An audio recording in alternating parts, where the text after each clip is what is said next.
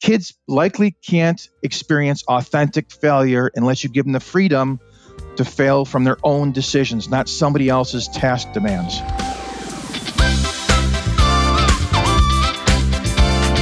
Welcome to Learning Unboxed, a conversation about teaching, learning, and the future of work. I'm your host and Chief Goddess of the Past Foundation, Annalise Corbin. We know the current model for education is obsolete. It was designed to create fleets of assembly line workers, not the thinkers and problem solvers needed today. We've seen the innovations that are possible within education, and it's our goal to leave the box behind and reimagine what education can look like in your own backyard. Welcome to today's episode of Learning Unboxed. As always, super excited because we get to have great conversations with folks doing incredible things out in the world of education. And today is no different. Today, we're going to be diving into the concept of student agency as a transformative approach in a lot of the work that's happening right now in schools. I'm super excited about that, as a matter of fact. And joining us to have that conversation is Mike Nicholson, who has been in education in one form or another for well over 30 years. And his passion is to support authentic student agency across school districts. And he does that as principal of Learning Inspired Ed, a forward-thinking education consultancy agency that's committed to learning and supporting the development of student agency. So, Mike, welcome to the program. Thanks, Annalise. It's great to be here. Look forward to it. Been looking forward to it for a while. Excellent. I'm looking forward to it too, because honestly, right, student agency, student-centered, student autonomy, I'm sure between the two of us, we could come up with a whole list of other ways that people sort of capture this concept into a bucket of some sort. And post-pandemic, this has really, really taken off. It's unfortunate, obviously, that it took a giant pandemic to really sort of shoot everybody in the arm on this concept, because it's one we should have been doing decades ago. But the reality is it's here. People are finally really starting to dig into this in ways that are going to be super helpful for our kiddos. So let's start with the first piece here, Mike. So how do you define the concept of student agency? I agree with you. There are a lot of terms that seem to be interchangeably used. I take from the Organization for Economic Cooperation and Development out of Paris, the organization that runs the PISA. I love their definition, and they have they have a short paragraph of it, and the first part has to do with self-regulation, which makes a whole lot of sense. But the second part really draws me in. The student agency is defined as a capacity to set a goal, reflect, and act responsibility. It's about acting rather than being acted upon, shaping rather than being shaped, and making responsible decisions rather than just accepting those determined. It has such an initiative and proactive connotation that unfortunately is very different than what we see going on in most schools. It's true. And we're going to dig into that in just a second. But I want to go back to sort of the other thing that we mentioned, that there's a lot of terms for this. Mm-hmm. And so can we sort of think just a little bit from your perspective in your work, because you're honestly eyeballs deep in this. So is there a difference in these terms, or are people truly using them interchangeably? And honestly, does it matter? Great question. I think the purists would say that there is a difference in the terms, but I think that might be more academic than practical. Mm-hmm, mm-hmm. I do agree, though, that you need to have, in order to really tell or really discern if a student has agency, you have to give them autonomy. If you don't give them autonomy, how can you tell if they have agency? So I think the prerequisite of autonomy almost makes it on the same playing field as student agency. Yeah. And I would agree with that. I, for one, oftentimes when I talk about this, I try to throw all the terms I've been able to find, and I'd love to compare notes with you, because one of my favorite sort of ways to facilitate the conversations is often to say, look, here's how folks sort of identify this bucket concept with all of these things, because I think it's really, really important to get people out of the weeds immediately so you can move on to the heart of making the change. Yep. So one of these days we're going to exchange our lists, Mike. So we're going to do that. That's right. But so as we think about this, then, because some folks really do struggle with this. As educators, most of us have not been trained with this pedagogical or transformative approach is sort of the forefront of our practice. And so that makes it difficult sometimes for us to really engage in that change. And so before we get into the weeds of how you do your work to bring about the change, can you share with us a couple of examples of really great practice, I guess, if you will, or places? I mean, you and I, we've seen a number of these over the years, and we're going to talk about the Village. I assume at some point, because that was just really sort of front and center for me, because I just got to go there, and we did a previous podcast with the folks from the Village.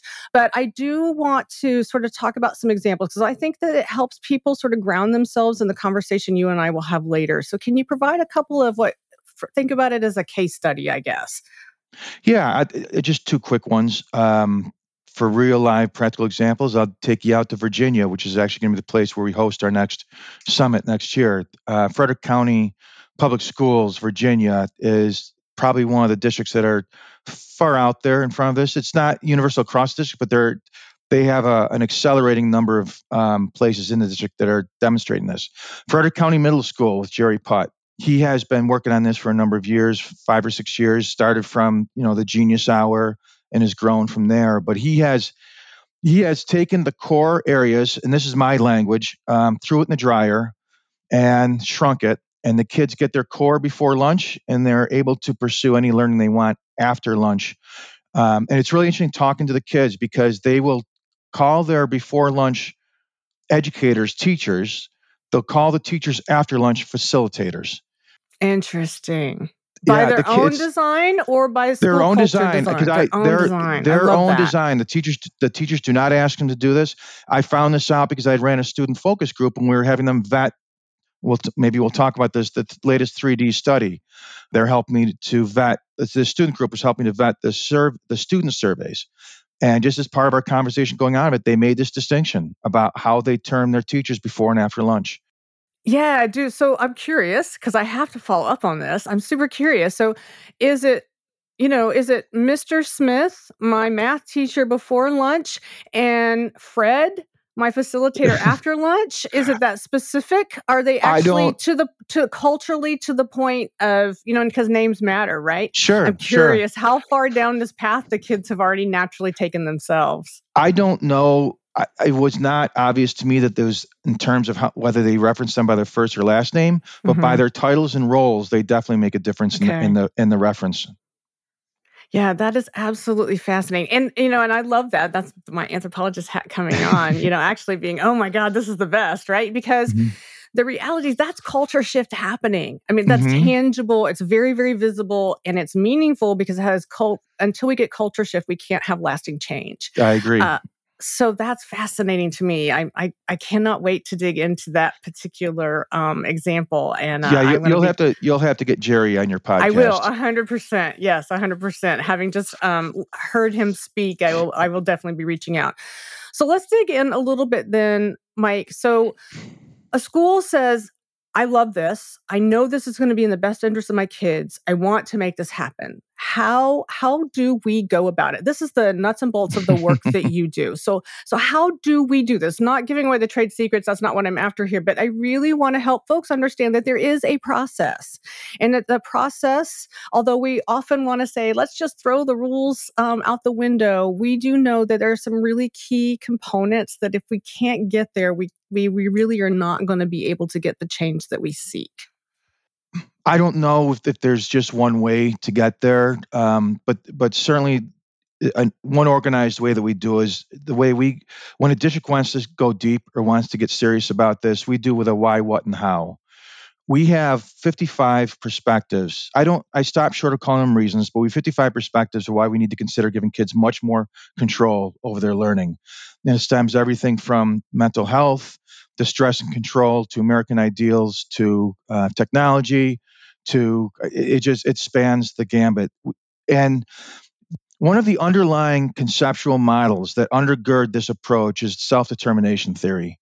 It's DC and Ryan, 1985. It's their model on motivation and well-being, and it stands on the assumption and actually empirically demonstrated model that we have three core psychological needs. And these are universal. These are cross culture, cross gender, any way you want to slice and dice the population. We have these three core psychological needs: our autonomy. We all want to feel like we have a hand in our short and long term fate. We have a strong need for feeling competent in our environment in ways that matter to us, not to somebody else. And Daniel Pink does a slight shift on this, but I think we can generalize it by saying the third psychological need is that we want to relate to people and ideas beyond ourselves. Those three psychological needs are hard pressed to be found in most public schools. As a matter of fact, we seem to be organized, and as kids move up and matriculate through the system, they're hard pressed to get those needs satisfied, which can be one explanation why students tend to lose motivation the longer they're in the system. Mm-hmm. Mm-hmm. That's the first, that's the why. We lay out 55, and we don't tell the people that you need to do this. We help them find their own doorway. Which of these perspectives is your doorway to seeing that we need to give kids more control over their learning lives? So once they establish their why, not we, once they establish their why, when we see which doorways they're going through, then that helps to inform how we talk about the what. What are these three psychological needs? What are the tools to help us access them? How do we organize them? And then after we figure out the what, then we move to the how. And it's not as clean as that, but that helps us organize the approach. We often see that what's really interesting is that people sometimes won't see a why until they see a glimpse of the how. It's almost like okay, I'm not sure I can see the why until I can see that this is actually possible. So, but that helps us organize. We just had Brad Mitchell. Brad Mitchell and I partnered on a Martha Holding Jennings grant to take 4 districts deep in this work. And they were 4 very different districts.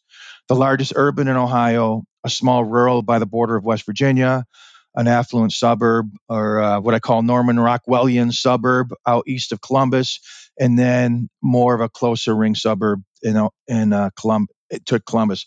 It was fascinating watching these 4 districts move through this and the similarities and the differences that could be observed across them. But let me stop there because I know you have questions or comments. No, I mean, I think that it's really interesting. And as folks are sitting back thinking about and contemplating this, a number of things sort of come to mind, having sort of been sort of in the weeds in some of these conversations myself to sort of watch folks struggle with this. I think one of the things that was really interesting that you said that I truly appreciate was that, folks oftentimes can't see. And that's fascinating to me. And I think that you might be aware of this, but one of the reasons ultimately Past Foundation decided to build the Past Innovation Lab, a place. I never wanted a place, right? But one of the reasons I ultimately decided, we needed to do this thing, right, was because I heard over and over again, I hear what you're saying, but I just can't imagine what you're talking about, right? Mm-hmm. And I think we bump up against this on all kinds of, and folks were saying that to me as it related to how I think about using space differently to facilitate, student agency-based, fully applied sort of learning. So that's one element of it. And as you work folks through the 55 components sort of up front, I understand why people might struggle to see because I've experienced that myself. And I am curious on those 55 things. Have you seen a trend? Are there 2 or 3 that always pop out? Yes, and this really was again to see this across districts, and so the one, and we have them rate these perspectives. We have leadership, narrowed down from the 55 to something that's more consumable for their staff. Yeah, but there's certainly overlap in what schools typically reference. But the one that seems to pop up, and it does, is this concept of failure. Is that how we treat failure in schools? And this is my terminology. I think we treat failure as a blunt instrument. yeah. And I think we know the inherent value of failure for learning, but yet the way we've culturally addressed this in schools has been, I think, like a blunt instrument. And everybody wants to stand clear, whether it's a student who doesn't want to take a risk in their learning, which we know that's necessary for learning, or teachers. Everybody seems to want to stand clear of failure, which you can, when you see the concept of agency, of putting yourself out there it maybe makes sense in hindsight why failure is such a stumbling block. So that is one that pops at the top is that, and kids likely can't experience authentic failure unless you give them the freedom to fail from their own decisions, not somebody else's task demands. Dig into that, Mike, because honestly, I think folks struggle with that. The idea of failure, like you, I think fail often, learn from it, have a great time with it. Holy moly, the opportunity for a kid to just gain in leaps and bounds from that moment is just, you can't even put a label on it because it has the potential to be so transformative if you allow it to be. And yet we still struggle with this. Of the 55 reasons, we did not guess that failure would pop out as number one, but maybe in hindsight, it makes a whole lot of sense. And there's actually, so in our one of the various ways that we support districts and support this work in the field is we do every several years, we do what's called a 3D survey. We survey parents, educators, and students around concepts and constructs that are related to agency, motivation, purpose, relationships, failure. And so in this latest iteration, which is out now, one of the questions we ask is what is the stumbling block to us learning better from failure? And actually through the focus groups that we had leading up to this design, we had eight reasons possibly, and we're going to see which ones pop out, that inhibit people from learning from failure. Everything from maybe do the schools intervene too quickly before kids get to the point of failure? Does the preeminence of grades stop people from taking risks with their learning? What we said earlier, do students perceive that these are other people's tasks and that I don't really associate myself with the failure of these tasks? Is it the ego? Is it that we don't want to learn from failure because if we do attach our identity to it, it's too sensitive, it's too close to home. So there's any number of reasons, but I think possibly one way to sum it up is heretofore we've treated failure as too much of a blunt instrument. So it's interesting. We've more to learn from this, but that was one that pops to the top. Another one is the sharing control with students improves teacher-student relationships. That's one that people, when you share control with folks, you tend to open up the vulnerability and the chance for deeper relationships with one another. So that's another one that's another doorway. Certainly, the mental health crisis has opened up a doorway. Bill Stixrud, which you saw at the summit out in Colorado Springs, Bill Stixrud says one of the most stress-inducing conditions is the lack of control, which is unfortunately too long for how we put kids in the schools. That they have so little decision-making control over anything meaningful in their lives, in their educational lives. But he would contend of their broader lives. But if you just look at school.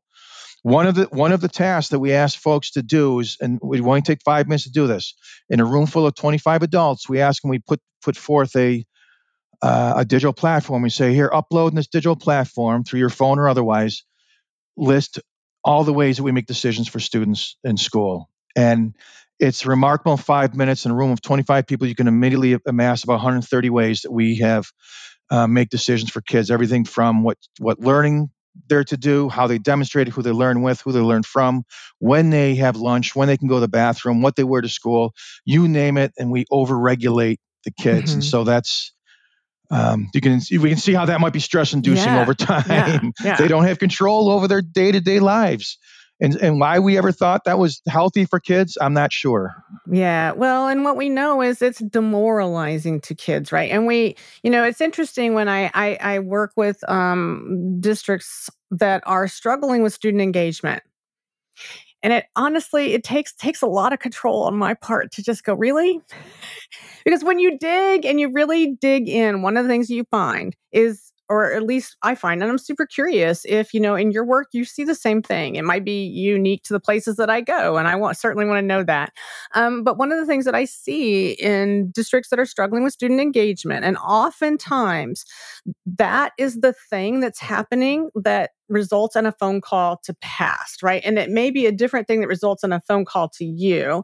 But when I dig in, and you really sort of look, what you find in the places that say our engagement's really low, our kids aren't showing up, we've got chronic absenteeism, and you really sort of look, one of the things that you find is there is so much control. There is so much control that there is no space for innovation, much less for autonomy and all of the other things that can come out of a fully engaged learning environment. And so when you sort of dig into that, you realize that the depth of the problem, it's huge. hmm and at least coming out of the pandemic, when we hoped, in, when we hoped that people would not go back to quote unquote normal, because who was normal serving a decreasing number of kids, and then you get learning loss that, whether perceived or real out there, became this reason to double down on how people were doing things before, double downing on those structures that were inhibiting kids from being able to um, have any real sense of autonomy. So it's an interesting situation, but I think I'm hopeful that a growing number of districts are recognizing, in a Johnny come lately, all of us, a Johnny come lately moment is, maybe we need to turn things over to kids a little bit more. Mhm. Yeah, 100%. Okay, so here I'm going to throw a bit of a curveball at you. And it's fair for you to say, no, not going there, Annalise, and that's okay. Go ahead. So, all right. Many folks have heard me say over many years, I am not a fan. I am not a fan of large, comprehensive high schools. It's not my thing for a whole host of reasons, and which we are not going to get into sort of in this piece of the conversation. But the reality is, there's an awful lot of these out there in the world. hmm So, one of the questions that I often get, that I'm curious sort of about the way that you think about this, because I know that some of the places where you have been and are currently working are based on a district system that does in fact encompass large comprehensive high schools as a part of its portfolio of schools. So, how do you take the notion of small and intimate, very personalized opportunity for students in an environment that is not by design structured to facilitate this type of teaching and learning, and make it work in a place like that? It's a great question, and it certainly gets at that third psychological need of relatedness. Um, so the places where we've seen the early pioneers do this. I referenced Frederick County Middle School. Let's shift to their high school. As a matter of fact, the high school that Frederick County Middle School feeds into, they have taken some of Jerry Putt's ideas, and actually was independently run. So it wasn't really Jerry's, it was Mhm, mhm. simultaneous to Jerry's Yeah. idea. Sam Gross, the principal there at James Wood High School, created a next program. They don't call it that, they call it RISE, in their high school, a large high school. Um, and so they do a school within a school model. I was just talking to a superintendent out in Long Island yesterday, who was written up in Ed Week. He did the same thing. He created this smaller community inside the high school, so that, and I would never advocate. I would never advocate that whatever model of agency that you want to develop, it seems oxymoronic to impose that on a school. So Mhm, it's a whole mhm. notion of choice. Yeah. So I Yeah, think exactly. one way to get at that large impersonal, you didn't use that word, but I sort of inferred it in there, setting, is to create options for these smaller communities to emerge. And it was interesting because when I was out in another state recently talking to their assistant superintendent, she was introducing me to the district superintendent, and she said, so and so, here's Mike, he's working with so and so about their engagement program. And he goes, oh, that's that school, that's where that kids can choose to go, and almost dismissively talked about it. And I was thinking, why was a superintendent thinking like that? And I'm thinking, to dismiss it because it's a student choice option almost misses the point. The point is, we need to give kids much more choice in their learning, and so that's where the power. So I think these school within schools might be one way to address Mhm, the shortcomings mhm, of those large mhm. bureaucratic systems that we see out there. Yeah, I would agree with that, right? So oftentimes, again, when I'm working sort of in that space, or our crew passes working in that space, that is one of the strategies that often comes up, and we have seen that strategy be effective as a mechanism to sort of make a shift. Because I think the other thing that you mentioned right at the beginning of our conversation as one of the key things that you see, we know that relationships matter. We know they matter all the way through a child's development to adulthood.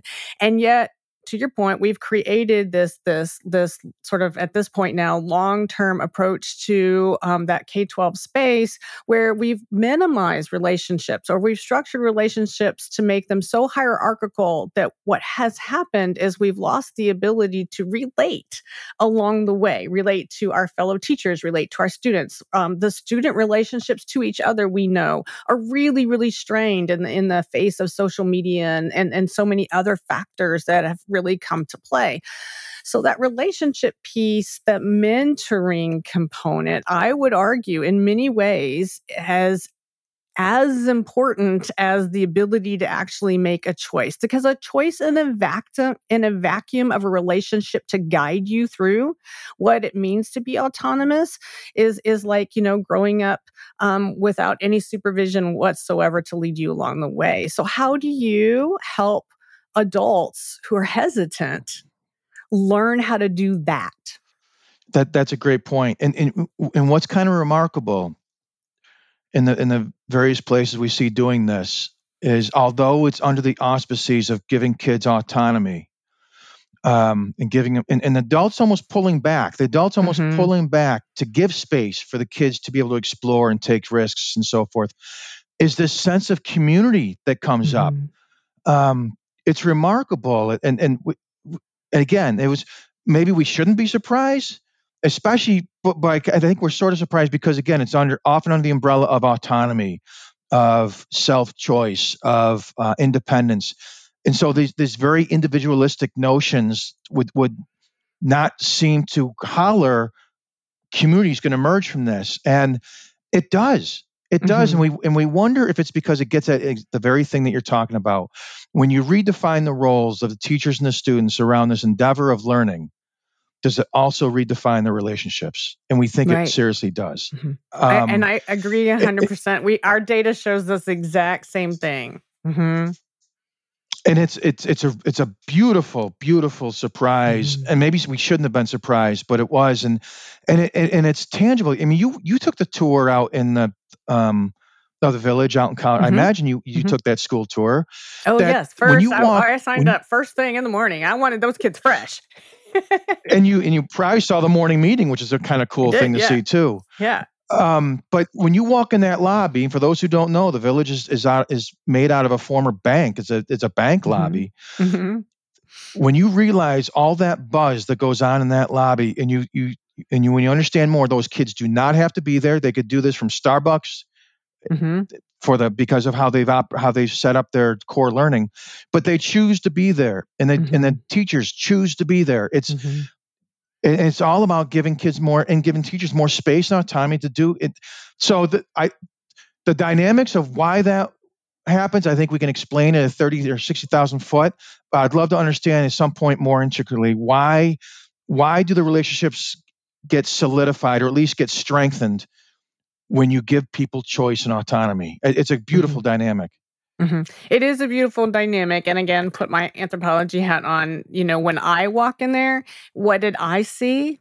I saw humanity at its best, and I saw humanity at its most raw, and I saw humanity at its most vulnerable, and I saw humanity at its most collaborative state. Hmm. Amen. Yep. And you know why that matters, or why in my mind that's powerful, is because the power dynamic of a traditional educator student relationship does not exist there. The hierarchy was minimized. Yeah, yeah, and really hard to find. Yes. Yes. Right, and really, really hard to find, and Hmm. even because I spoke to lots of teachers, and of course, I had done an interview with Nathan, and a teacher and a couple of students before, and so I had a sense. But when I walked in and I had a chance to talk to more teachers and to talk to more students, and then to listen, as they were presenting about the experience that they have in that school, it was made really, really clear to me that I think even more important, and if you asked everybody, they would all talk, oh, no, it's this, the student agency, or it's that I get to be autonomous.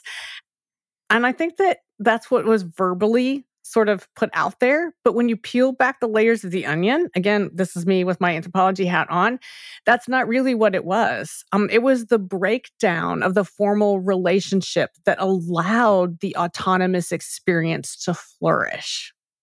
Hmm. That's what I I saw. agree. I agree. Yep, it's powerful. It's incredibly powerful. And so again, I encourage folks, A, listen to that episode, and but more importantly, B, reach out, go there. Or to many of the other Yes. places Yes. that Mike is working in, because you can learn so much just from spending a day experiencing what it feels like to be immersed in that learning environment. And sometimes I think that we also, as hesitant adults, in this world that we're trying to transform, we need to have an opportunity not to just see it, but to feel it too, because we're scared. Well, to that point, exactly to that point. So, how do we viscerally experience this? The very first of the 55 perspectives we asked educators to consider is shadow a student. And I'm not talking about one period. I'm not talking about looking at them from the hallway. I'm talking about starting the day and ending the day with them so you could viscerally understand, emotionally understand what we put our kids, the how we set up the experience for our kids, 180 days of 1/13 of their K-12 experience. And that we find that to be a very moving perspective to help people, while you do that, while you guide your shadowing experience, how many meaningful decisions do kids get to make about their own education? And then once you extrapolate that, do we start to understand better why we think their engagement declines the longer they're in school? So your point about experientially witnessing what some of these pioneering districts are doing, I think is pretty powerful. Yeah, I agree. Folks really need to dig in. Mike, I always like to try to close the conversation recognizing that, as our listeners who come to us from all over the world have a variety of different perspectives and experiences and opportunities in their face, in their communities, in their lives, right?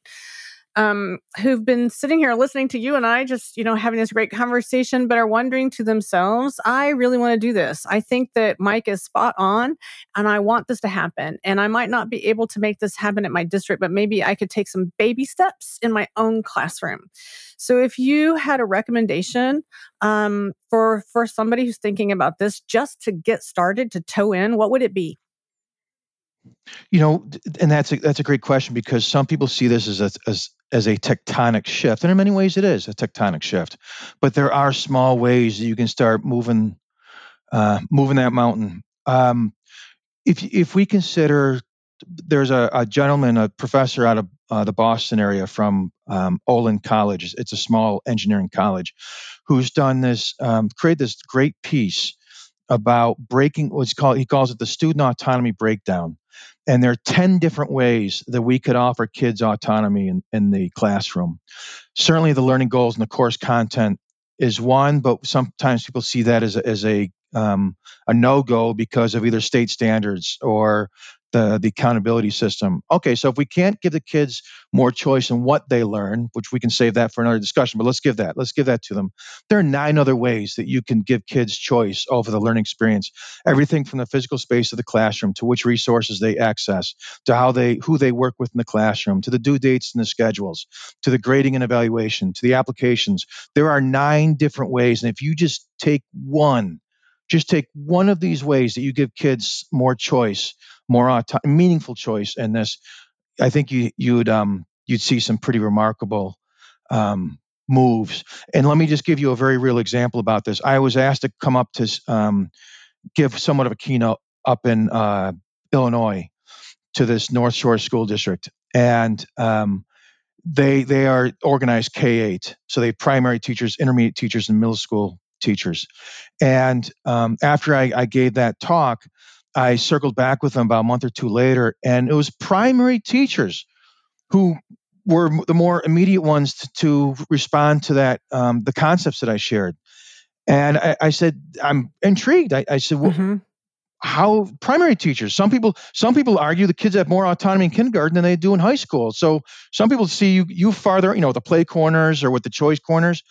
They said, no, we actually, in many ways, we could be even more prescribed. And they said, we took some of what you said and we just sampled it.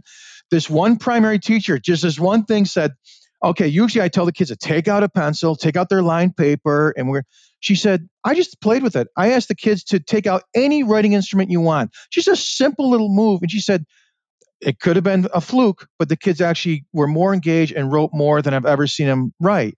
And so I just kept going with these little moves. And so to your point, I think there is a way to sample this and see for yourself. If we give kids just a little bit more freedom, what do we get in the power of giving away power? I love that. The power of giving away power. Excellent.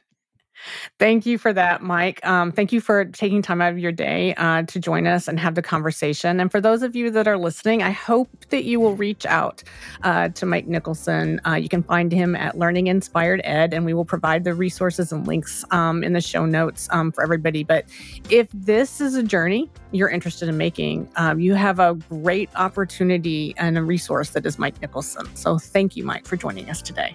Thanks so much, Annalise. I appreciate the partnership in doing this important work. I'm sure I'll see you around the neighborhood in this work. 100%. We're going to be there. Excellent. Thank you. Thank you for joining us for Learning Unboxed, conversation about teaching, learning, and the future of work. I want to thank my guests and encourage you all to be part of the conversation. Meet me on social media at Annalise Corbin, and join me next time as we stand up, step back, and lean in to reimagine education.